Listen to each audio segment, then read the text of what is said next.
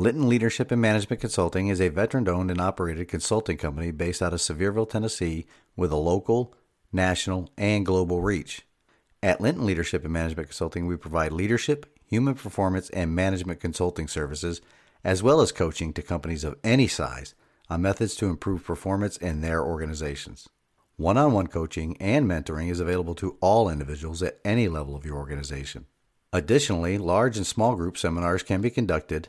In these seminars, information on leadership tactics and techniques is shared, best practices discussed, and team building exercises are conducted, all of which serve to highlight methods on ways to increase the team's and the individual's performance. You can email the show to get the conversation started on exploring ways that we can work together to improve your team's performance. A significant discount will be offered to any Sevier County, Tennessee businesses.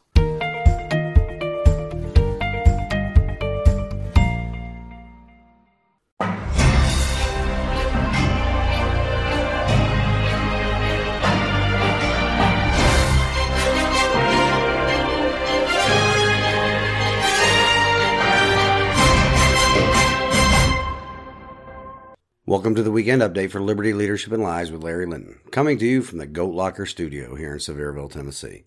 First, some news on the home front. It looks like the ENT work I had done is really paying off. The infection is cleared up, and I'm breathing clearly through both nostrils and my nose. Hopefully, this is the permanent fix.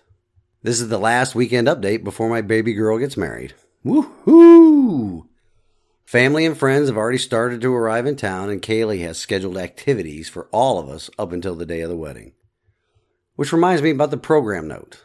This upcoming Wednesday's show will be readings of our Declaration of Independence and the first two articles of our Constitution.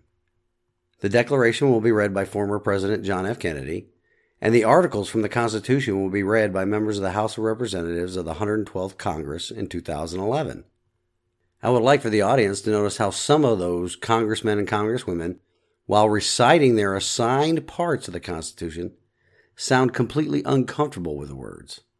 It's almost like they had never read that document before, which we all know is true, and much like they probably still haven't read it if they're still serving. Also, as another reminder, I hung up on the webpage and the blog an event this November 9th celebrating Veterans Day here in Pigeon Forge. Click on the Eventbrite link on both my Facebook page and the website to register. I will share the links again this morning.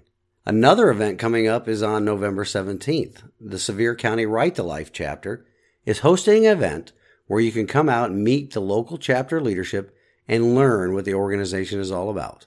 That event will be held at the King Family Library in the Wade Room on 6:30 p.m. that day. In state news, a special session has been called by the General Assembly. Not the one by the governor, because Governor Lee couldn't actually care less about the rights and privilege of the citizens he's supposed to represent, being trampled on by the federal government. But this special session is set to convene this coming week on the 27th. The General Assembly is set to address many issues with regards to mandates and vaccine status, discrimination by the federal government, state government, and businesses.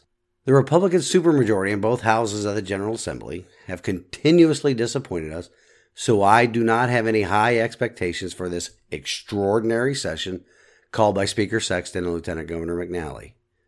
We will have to see if they put their money where their oaths are. I would ask that everybody email their state representative and state senator politely with their concerns about all of these mandates, especially the ones enacted by the school boards, which is contrary to the wishes of the parents, the people they work for. On the national news front this week, it seems that Dr. Fauci lied to Congress with regards to gain-of-function experimentation that he was responsible for at the Wuhan lab in China. Again, here, I don't have any high expectations that this man will be held accountable for what he, in essence, released upon the world. Not only is the loss of life terrible, the lingering loss of liberty will have a more lasting impact, not only on our republic, but in every country on the planet.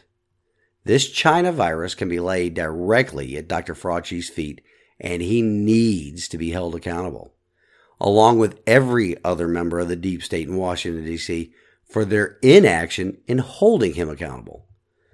While our Congress is busy chasing insurrectionists with subpoenas, which, by the way, none of those people have been charged with insurrection, they are turning a blind eye to all the damage this man and his gain-of-function virus has done to free people everywhere. And even those usurpers at the state and local levels that use this virus and the fear it generated with their government overreach and changing in voting rules, they need to be held accountable too, from both parties. I hope you will all join me in congratulating the newly wedded couple next week. That's it for this weekend. Until next week, this has been the Weekend Update of Liberty, Leadership, and Lies with Larry Linton. I pray you all have a wonderful weekend. Stand in the arena. Reveille. It's time to wake up.